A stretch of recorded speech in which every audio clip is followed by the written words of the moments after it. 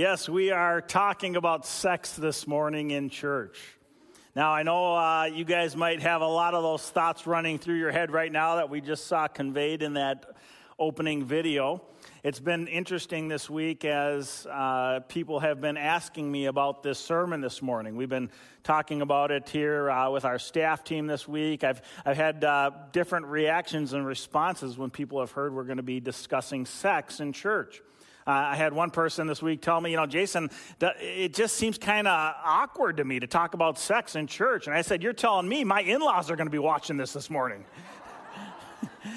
We don't often talk about sex in church. But the reality is, friends, if there's anywhere, think about this, if there's anywhere where we as Christians should feel free to talk about the reality of sex, it's at church. As the famous Bible scholar from Dallas Seminary, Howard Hendricks, once noted, we should not be ashamed to talk about what God was not ashamed to create. Friends, that's absolutely true.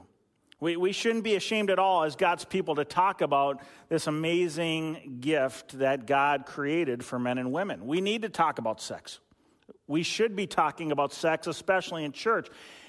And especially because this topic has become one of the most significant barriers to faith for many in our culture today. We're in week 5 of this 6-week series that we're doing titled, You Lost Me, looking at some of the many reasons for why people walk away from the faith, why they turn their back on biblical truth and a relationship with Jesus Christ. And friends, one of the most significant reasons why people turn away from faith and the church and Scripture is because of the biblical teaching, the biblical worldview on human sexuality. It's become a significant barrier for many in our culture today. This past week, I was reading a 2019 Christianity Today article titled, 6 Reasons Young People Leave the Church. It was an article reporting on a survey of 18 to 29-year-olds. And here in this survey, one of the topics that they asked them about was their attitudes about the church and sex. It was interesting, some of the things that came out in this survey. One of the survey responses noted that for this age group, the church today is perceived as simplistic and judgmental when it comes to the subject of sex. The church's teaching on sex is just too simplistic, too judgmental. 1/5 of this age group reported that they believe the church's just say no philosophy towards sex is outdated and irrelevant for our technology, pornography saturated culture today. The church's teachings on sex is outdated and irrelevant for today. The report noted that young Christian singles today are often just as sexually active as their non-churched friends. And then this age group often revealed that they can feel regularly judged by the church because of their sexual views and practices. It was interesting reading this survey, this very recent survey of impressions of young adults inside and outside the church, speaking about what they perceive to be the church's beliefs and teachings on sex. And as I was reflecting on this survey this week, I started asking questions like, what are we to think of findings like these? Are our historic, biblical, Christian beliefs on sex really outdated and irrelevant for today? Maybe we've just gone wrong on our messaging somewhere, right? Maybe we've just done a bad job communicating what the Bible teaches on the issue of sex. So what are we to say? What are we to say as Christians to a culture today that so often views Christianity as being anti-sex? This is a topic, friends, that we as Christians have to be able to address. We have to be able to speak biblical truth to our culture on this topic. Last week, if you were here or if you watched online, you recall we looked at the question of origins. We talked about the debate between the philosophical worldview of naturalism Naturalism, which says there is no God, there is no supernatural, the universe exploded into existence by chance, and all of life has evolved out of a whole series of random chance events in the history of our cosmos. This is one perspective on the question of origins. The other option that we looked at is the reality that we are the creation, the handiwork of a designer, a creator God. We are not simply just random chance events, accidents evolved out of slimy algae, but God created us with a plan and a purpose. And friends, I want you to know this morning, it was no coincidence that we covered the question of origins last week before turning to the topic of sex.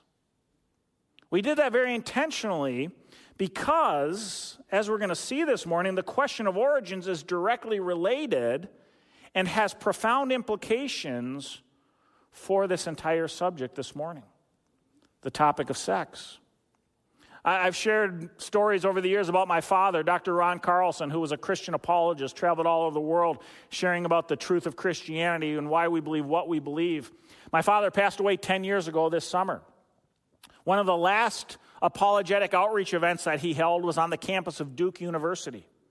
He had been invited to Duke University by a number of Christian campus groups, Fellowship of Christian Athletes, Cru, Navigators. Various Christian groups got together. They invited my dad to hold a series of outreach, evangelistic events there. They rented out one of the large lecture halls on campus, and each night they invited students and faculty to attend.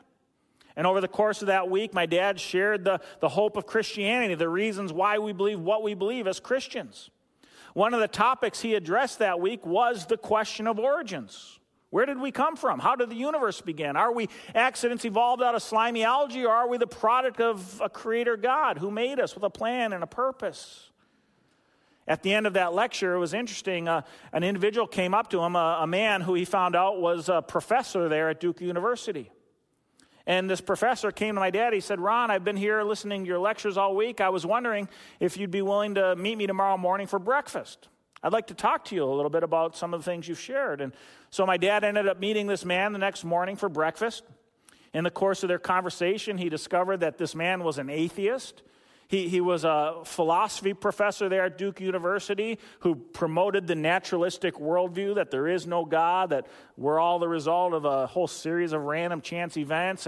And this atheistic, naturalistic philosopher, he shared with my father, he said, "Ron, I've been listening to your lectures all week.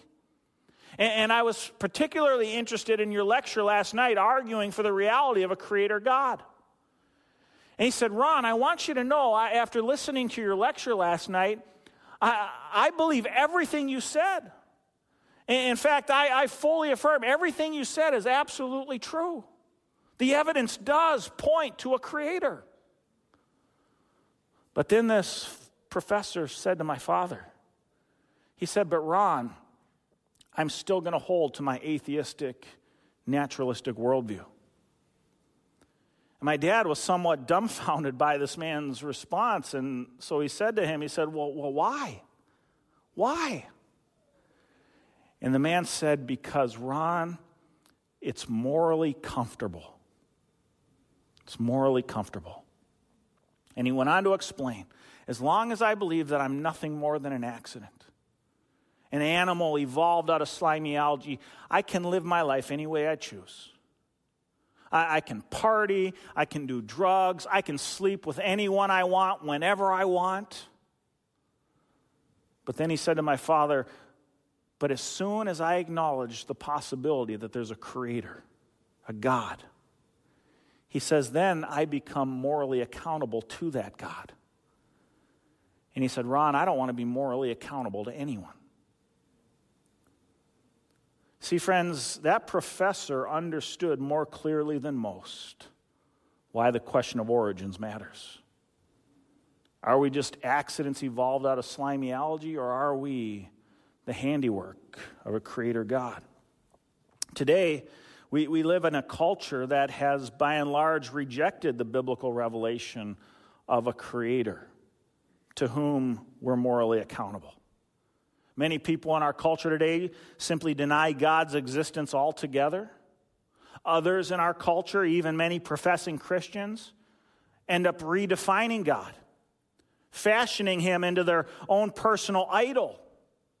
For many today, God is simply a benevolent being whose primary desire is to see each of us live our best lives now. However, we each choose to define that. But he's certainly not a God of judgment. And I want you to notice this morning, friends, both of these positions, whether an outright denial of God or a refashioning of God in our own image, they both end up in the very same place. A relativistic philosophy where there is no absolute truth and men and women become the sole arbiters of truth and morality. We determine what's right and wrong, what's good and bad, what's moral, what's immoral, what's true or not true. And with this reality being the case, what we find ourselves in today is a culture where ideas like truth and morality really have become no more significant than picking ice cream flavors. You know, if we were all to, after church today, head up to downtown Lindstrom and go up to Anderson's ice cream shop or go to Gustav's Cafe and choose ice cream together, right? You guys want to go out to ice cream later, right? All right. So we're all going to go out for ice cream later. But we go up to the ice cream shop and, you know, we start picking our personal preferences. And, you know, you like strawberry and I like chocolate peanut butter and you like chocolate chip cookie dough and you like mint chocolate chip and you like plain old vanilla. And you know what? It's no big deal, right? Because we're just talking about our own personal subjective preferences. We're just picking ice cream flavors. It's no big consequence. And many people in our world today view truth and morality like ice cream flavors. We just kind of pick and choose what works for us, what we prefer, but there's really no big consequence to it, right? But friends, think about this. What if topics like truth and morality are not so much ice cream kind of things, but are more insulin kind of things? Let me explain what I mean. What if you were to go to the doctor tomorrow? You haven't been feeling right, just kind of feeling lousy lately, and so the doctor does some tests, he runs some blood work, and sends you home, and I'm going to call you back in a couple days, and he calls you back in a couple days. And the doctor says to you, you know, Bill, I got some bad news. We did your blood work, we ran your tests, and we discovered that you've got a disease, Bill. It's a disease called diabetes. And Bill, from this point forward, for the rest of your life, you're going to need to take a medicine each day, a medicine called insulin to help remedy your condition, to help control your disease. Now, friends, when Bill gets that diagnosis from the doctor, at this point, Bill doesn't say to the doctor, you know, Doc, I'm not really a big fan of that insulin stuff, you know? What if I just try some Tylenol? Or how about that bubblegum cough syrup my mom used to give me? I really liked that. That was good stuff, right? No, we don't do that, right? That would be foolish. Why? Because when we're dealing with things like disease and medicine, we don't get to pick and choose what we prefer, what we would like. We have to choose what works, what heals, what remedies our condition. And so it's important that we think about this morning the reality that maybe what if truth and morality are not so much ice cream kind of things where we get to pick and choose what works for us, but what if they're more insulin kind of things, objective truths that are true whether we agree with them or not, that we have to simply accept and receive because that's reality. See, friends, if truth and morality aren't issues of personal preference, but instead are objective realities that truly matters, then that changes everything, right? Do you see the issue here? And when it comes to the topic of sex this morning, our culture today says that sex is really no more significant than a trip to the local ice cream parlor. Yeah, you know, you like sleeping with girls, I like sleeping with guys, you're polyamorous, I'm monogamous, you think sex should be reserved for marriage, I think you can have sex with whoever you want, whenever you want. No big deal, right? We're just talking our own personal preferences. And again, friends, that position totally works. if men and women are the sole arbiters of truth. But again, what if there's a creator God? What if there's a God who made us, a higher authority who has defined truth, who's defined morality, who's given us boundaries for how we're to live in this world, boundaries that he says, as our creator, lead to life and life abundantly, and to walk within those boundaries is good and right and fulfilling, and to walk outside of those boundaries is to risk living our lives outside of his will and straying into sin and error. See, friends, that worldview question changes everything. Is there a God who made us, who designed us, who has spoken truth into our world? And this is why the Christian worldview is so often at odds with our culture today on the issue of sexuality. Because unlike the prevailing views on sex in our culture today and the ever-shifting whims of pop culture, the Christian worldview is based on timeless, objective, universal truths that are rooted in the very nature and character of God. There is a God. He has spoken. And the only question that matters at that point is, will we trust him and will we obey? See, if he is the creator and we are the creation, then that's all that matters. We don't necessarily have to like or agree with what he's revealed as truth, but friends, it's true nonetheless. Your opinion, your preferences are irrelevant if there's a God who has spoken truth into our world, into our lives. And so this morning, I want us to take a look together at what our Creator has revealed to us on the topic of sex.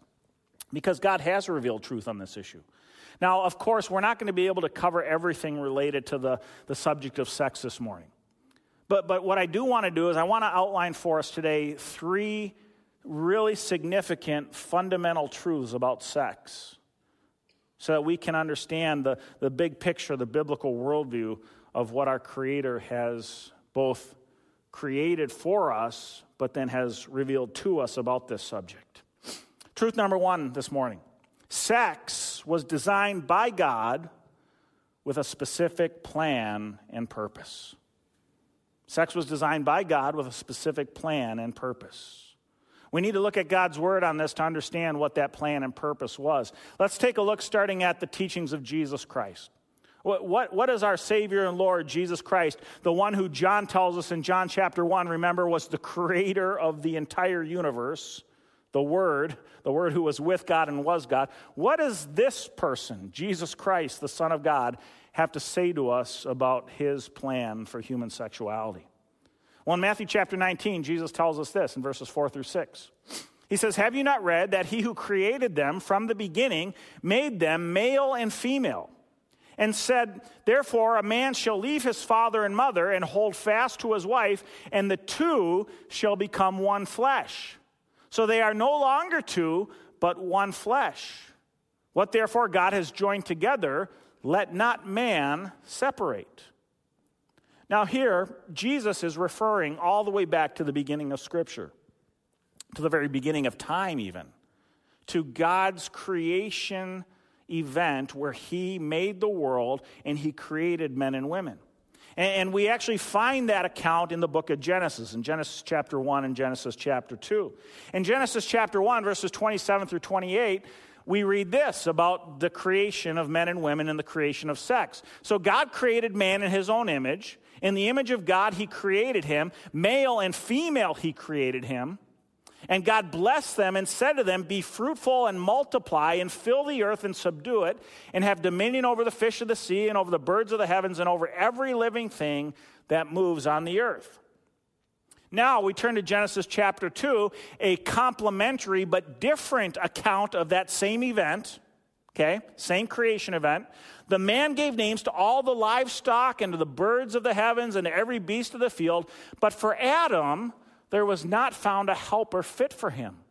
So the Lord God caused a deep sleep to fall upon the man, and while he slept, took one of his ribs and closed up its place with flesh, and the rib that the Lord God had taken from the man, he made into a woman and brought her to the man. And then the man said, "This at last is bone of my bones and flesh of my flesh. She shall be called woman because she was taken out of man. Therefore, a man shall leave his father and his mother and hold fast to his wife, and they shall become one flesh. And the man and his wife were both naked and were not ashamed." Now, friends, what do we learn about sex from these various passages, these creation accounts of God's design, his plan and purpose for human sexuality? Well, we learn four things. Number one, sex was created by God. Now, that's pretty cool, right?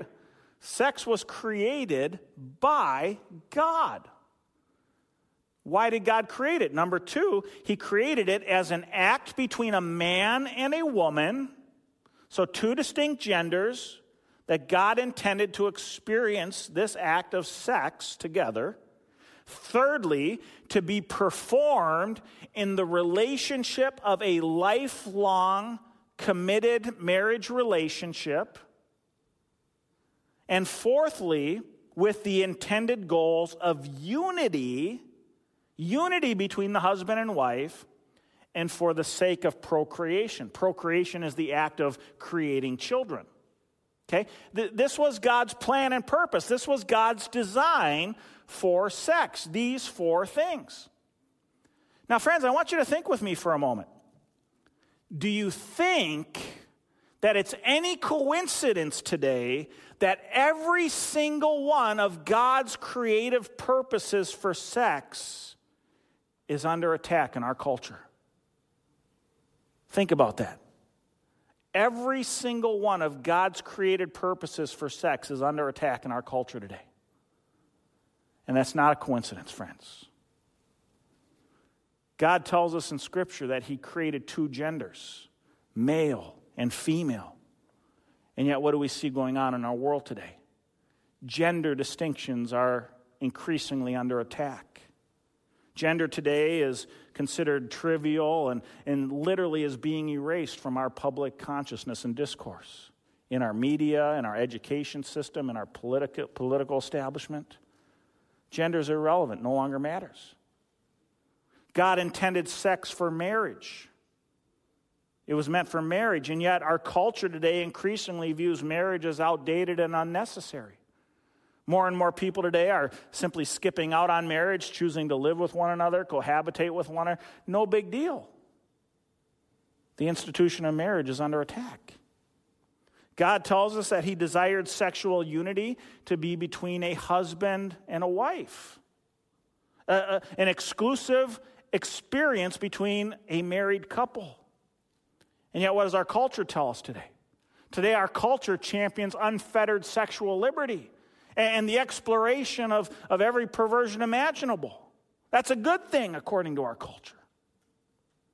God tells us he invented sex for procreation, to populate the earth, to bring children into the earth. And what does our culture say? Our culture says, hey, kids are great, as long as they're wanted, healthy, and not an inconvenience. And if they're not, they can easily be taken care of through abortion. Every single one of God's created purposes for sex in marriage is under assault in our culture today. This is no accident, friends. If you've been with us recently, we've discovered and we've learned the reality that we are not at war with our culture today. This is not a human battle that we're fighting. We are at war, according to the Apostle Paul in Ephesians chapter 6, verse 12, with spiritual forces of evil in the heavenly realms. Jesus tells us in John 8:44, who is our enemy? Satan, who is a liar and the father of lies. Peter tells us in 1 Peter 5:8 that the devil prowls around like a roaring lion looking for someone to devour. Jesus in John 10:10 tells us that the thief, Satan, comes to steal our joy and kill our hope and destroy our souls. Friends, this is a spiritual war that we're engaged in. All of our culture's rejection of God's design for sex ultimately stems from our spiritual adversary who seeks to lead people astray and destroy them, and he does it using the very same lie that got Adam and Eve kicked out of the Garden of Eden. Satan comes to our world today and he says, does God really say? Did God really say that there's only two genders? Did God really say that you're only supposed to have sex within a marriage relationship? Did God really say that sex was intended to be experienced between a husband and a wife for the sake of procreation? Did God really say? See, friends, our enemy seeks to deceive. He seeks to lie. He seeks to lead us astray.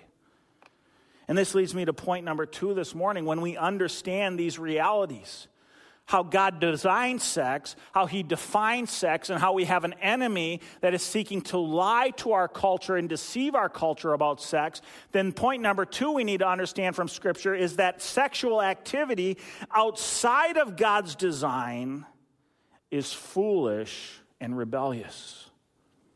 It's foolish and rebellious. Understand this, friends. If you're engaged in sexual activity outside of God's design, you're a fool and you're a rebel. And I say those words, friends, with all the love in my heart for you, because God loves you. And God desires for you to walk in faithfulness with his ways. But any time, whether you're talking about sex or any other issue, any time we turn our back on God's revealed truth and go our own way, we are living as fools and rebels against God. It's foolish because you've been deceived to think something other than God's best is good. Anytime you think something other than God's best is good for you, that's foolishness, friends.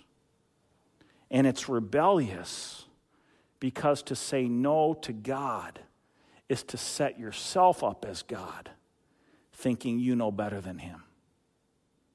Now none of us go around thinking, yeah, I'm God, but the way we act when we choose to go our way instead of God's way, we are saying to God, yeah, God, whatever. I'm going to rule my life. I'm going to run my life. I'm going to determine what's best for me and how I'm going to live. Foolishness and rebellion. I brought a picture this morning to help illustrate this reality for us. This is one of my favorite places in America, Cape Kiwanda on the Oregon coast. It's a massive sandstone cliffside right on the Pacific Ocean. 2 years ago, I was there with my brother, and I took this picture. I thought, man, this is going to be a great sermon illustration someday, right? The Oregon DNR has set up this fence because to go past this fence is to literally risk your life. And I thought, that's a great illustration. So I'm going to crawl over the fence, and I'm going to get my picture taken. Friends, was that foolish? Yes. Was it rebellious? Yeah, it was. But what's the big deal? I mean, come on, I'm here today. I made it. No big deal. I mean, literally, I'm like 10 feet away from the side of the cliff. But friends, what if I told you that since taking that picture, I found out that in the last 2 years, 6 people have plummeted to their death as the sandstone almost daily erodes and falls 200 feet into the ocean below. 6 people in the last 2 years, dozens in the last 10 years. It's known as the most dangerous place in Oregon today, Cape Kiwanda. Changes your perspective on the picture a little bit, doesn't it? And it's interesting because many people in our world today treat sex just like that warning sign. Well, yeah, Jason, come on. I mean, yeah, sure, God has defined his norms for us. He's established his boundaries for us, but is it really that big of a deal? Friends, God has defined truth for a reason. when we stray outside of God's boundaries for truth and morality, we're living foolish and rebellious lives. Let's look at some of the warning signs God has posted for us in Scripture when it comes to sexuality. Let's start with the teachings of Jesus again. Mark chapter 7, verses 20 through 23. Jesus says, what comes out of a person is what defiles him. For from within, out of the heart of man, come evil thoughts, sexual immorality, theft, murder, adultery, coveting, wickedness, deceit, sensuality, envy, slander, pride, foolishness. All these evil things come from within, out of our sinful nature, and they defile a person. Now, I want you to draw your attention to that phrase up towards the beginning, sexual immorality. That's an important word in the Greek. The word is porneia. It's where we get our English word pornography from. Porneia. And porneia in the Greek and in the way Jesus uses it, porneia literally refers to any sexual activity outside of God's defined boundaries for marriage. That's what porneia means in the Greek. It literally means every sexual activity outside of God's defined standards for a man and a woman in a committed marriage relationship. So homosexuality is porneia, adultery is porneia, incest is porneia, rape is porneia. Anything, any sexual activity outside of God's defined standards is porneia, sexual immorality. And Jesus says to engage in that defiles a person. What does that mean? To be defiled. It means you are unclean. What's the big deal with being unclean? It means you are unholy in the eyes of God. What's the big deal of being unholy in the eyes of God? The big deal is that to be unholy is to be forever separated from our Creator. Because anyone who has sin and rebellion is defiled and unholy and cannot enter into the presence of our righteous, perfect Creator God. It's a big deal, friends. God tells us any sexual activity outside of his defined standards for marriage defiles a person. We then turn to Ephesians chapter 5, verse 3, where the Apostle Paul says, but sexual immorality, there's that same word again. Porneia, exact same word. Anything outside of God's created standard for marriage. That's what that word means.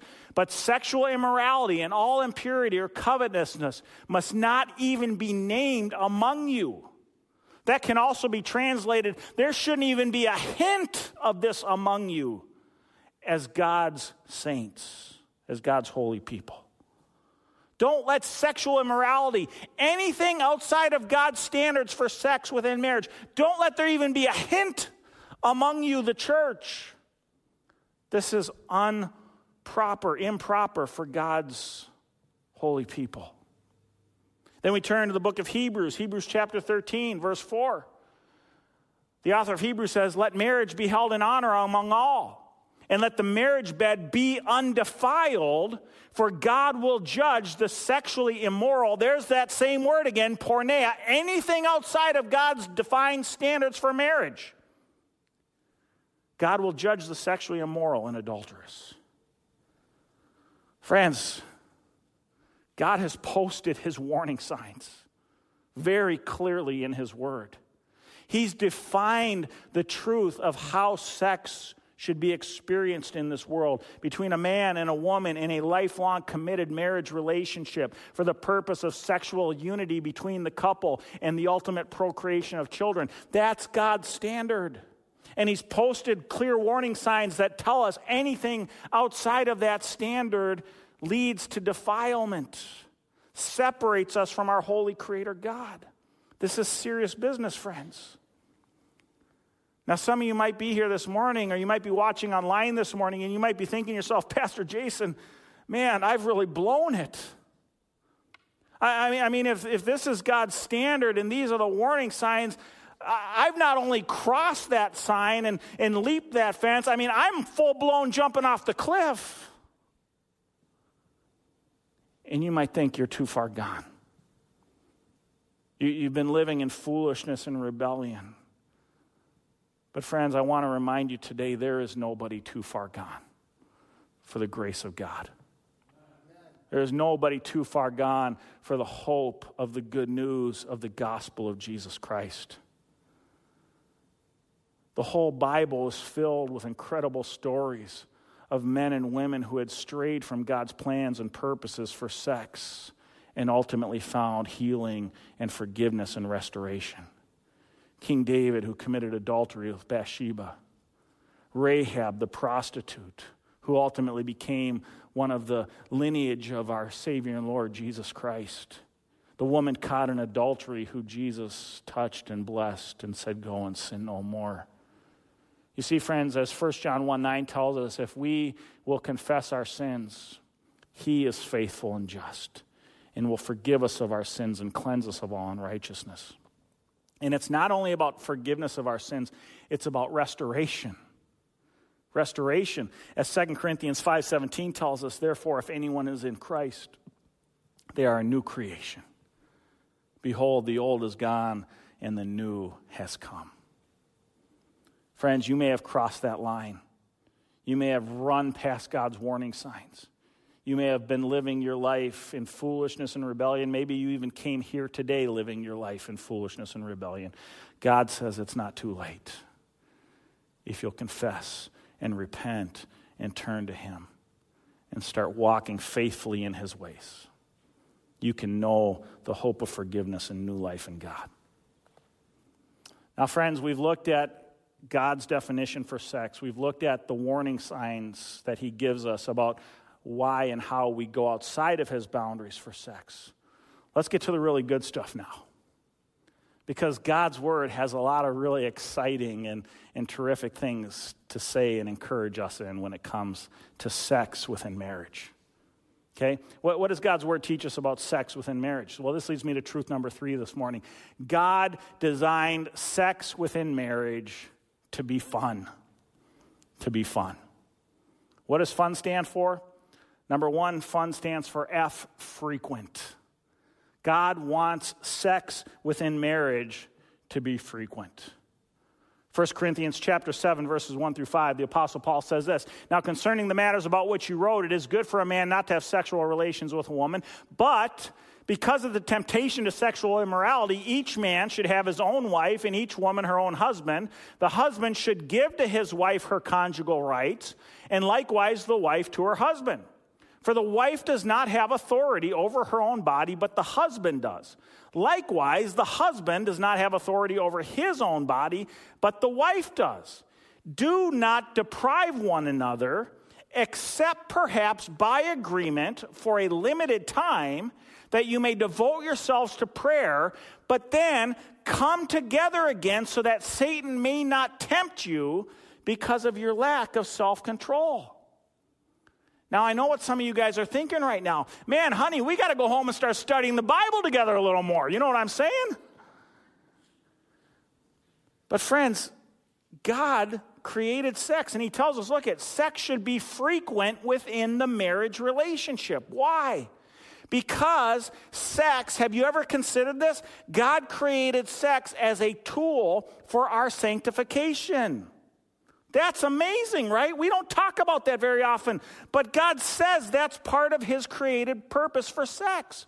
It's a tool he gave to husbands and wives to help us grow in our walk with the Lord and to protect us from the temptations of this immoral world we find ourselves in. So God says, engage in sex, do it regularly. If you're going to skip out on sex, make sure that it's mutually agreed upon and only for a limited time and for the purpose of prayer, and then come back together again so that Satan doesn't tempt you. This is awesome. This is Holy Spirit-inspired truth that God conveys to us for our good within our marriages. So God wants sex to be frequent. Number 2, he wants sex to be unselfish. Unselfish. In Ephesians chapter 5, 22 through 29, the Apostle Paul tells us this, "Wives, submit to your own husbands as to the Lord. For the husband is the head of the wife, even as Christ is the head of the church, his body, and is himself its Savior. Now, as the church submits to Christ, so also wives should submit in everything to their husbands. Okay, ladies, you got that? Now, men, here's your part. Husbands, love your wives as Christ loved the church and gave himself up for her that he might sanctify her, having cleansed her by the washing of water with the word, so that he might present the church to himself in splendor, without spot or wrinkle or any such thing, that she might be holy and without blemish. In the same way, husbands should love their wives as their own bodies. He who loves his wife loves himself, for no one ever hated his own flesh, but nourishes it and cherishes it, just as Christ does the church. What's Paul saying here, friends? Paul's saying that, look, if you want to experience fullness and abundance and true joy in your marriage, you need to live self-sacrificially towards one another. Wives, you need to submit to your husbands, just as the church is called to submit to Christ. And so just like each and every one of us here this morning as Christians, our heart's desire should be, I want to serve Christ. I want to honor Christ. I want to be faithful to Christ. Wives, you should wake up every morning starting your day saying, Lord, help me to honor my husband the same way I'm called to honor you. And then husbands, you are called to be like Christ to your wife. And just like Christ literally gave everything in service of the church, laying down his very life for the sake of the church, husbands, you are called to sacrifice in the very same way for your wives.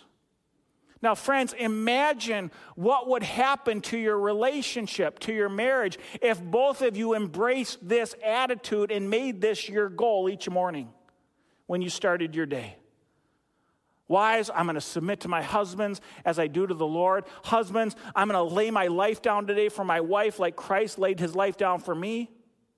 Man, that wouldn't just revolutionize your sexual relationship, it would revolutionize your entire relationship. You want to know where marriages go wrong, friends? Marriages go wrong when one or both spouses take their eyes off of Jesus.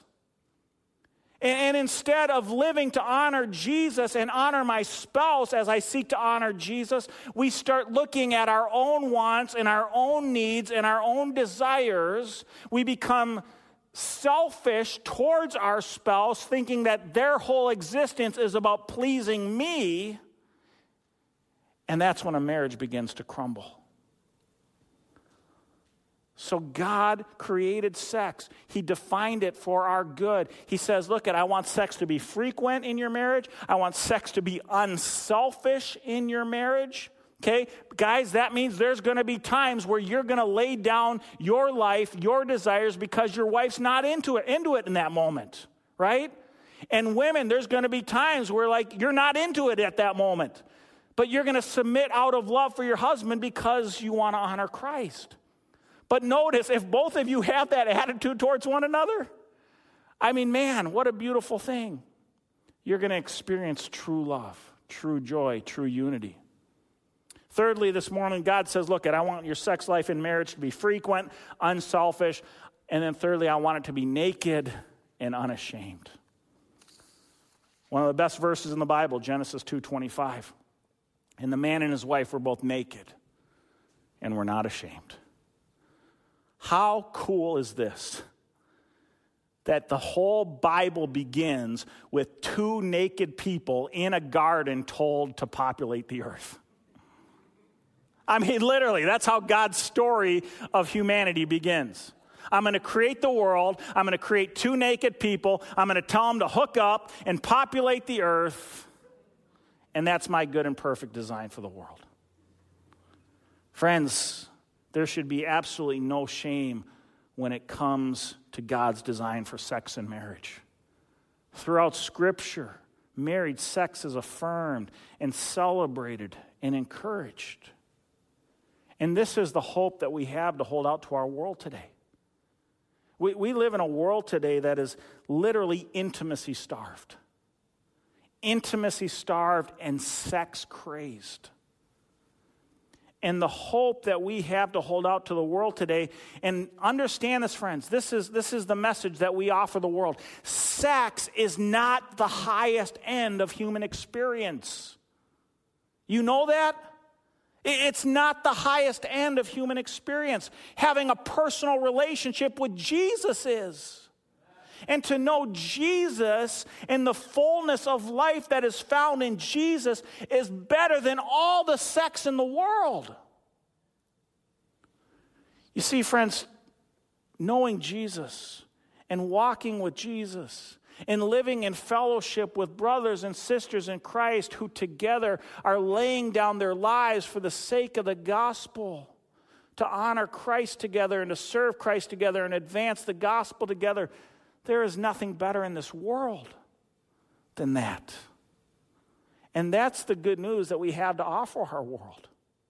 It's not this endless pursuit of sex to try to fill this intimacy desire within us that can only truly be filled by a personal relationship with Christ. It's about pointing out that God has made himself available to each and every person in this world. And if we'll simply respond by faith to his free offer of love, his free gift of salvation, you can know real intimacy. You don't have to be married to experience intimacy. You can experience the heights of intimacy, whether single or married, in the relationship that's offered to us with Jesus Christ. That's better than any sex, friends. That's the message our world needs to hear today. Let's close in a word of prayer. Heavenly Father, we just thank you so much for revealing your truth to us on the subject of sex. And Lord, while there is so much more that we could have said this morning, I just pray that the three foundational truths that we just discussed would be helpful to my friends, helpful to us here, helpful to those watching online this morning, that we would both champion your vision of sex for humanity, Lord, within the context of a marriage relationship, that we would celebrate that vision of sex, that we would contend faithfully for that vision in a culture that is chasing after all kinds of false versions of sexuality, looking for meaning, looking for intimacy, looking to fill that longing in their heart that can only ultimately be filled by you. And so, Lord, help us as your people to live faithfully in your ways and to champion your truths and to point people to the greatest end of all, to know you, to have a personal relationship with you, to experience true intimacy in the context of a daily walk with you. There's nothing better than that, Jesus. And so we thank you for that amazing gift that you've offered us. And I pray, God, that no one here, no one watching, might miss out on knowing you personally and inviting you into their heart and experiencing forgiveness and healing and fullness, all that comes with living with you. We thank you, Lord, in Jesus' name. Amen. Friends, I'm going to invite you to stand for our benediction this morning. It comes out of 2 Corinthians chapter 13, verse 14. And now may the grace of the Lord Jesus Christ and the love of God and the fellowship of the Holy Spirit be with you all. God bless you today and have a terrific week. We'll see you soon. Hi, everybody. Pastor Jason here, and I want to thank you for joining us for our online worship service this morning. I pray it's been a blessing to you. I want to encourage you now to visit our church website, www.lakesfree.org. There you can find more information about our church, you can find updates on the latest happenings here at Lakes Free, and you can find an abundance of resources for further teaching, equipping, and encouragement. So please check that out. We also have a prayer link there on our homepage where you can submit prayer requests, and we would love to pray for you. And if you'd like to continue your worship by giving to the work of the Lord here at Lakes Free Church, we have a very clear and simple giving link there on our homepage, and we would appreciate your support. I want to thank you again for being with us this morning. I pray that you have a blessed week, and we will look forward to seeing you soon.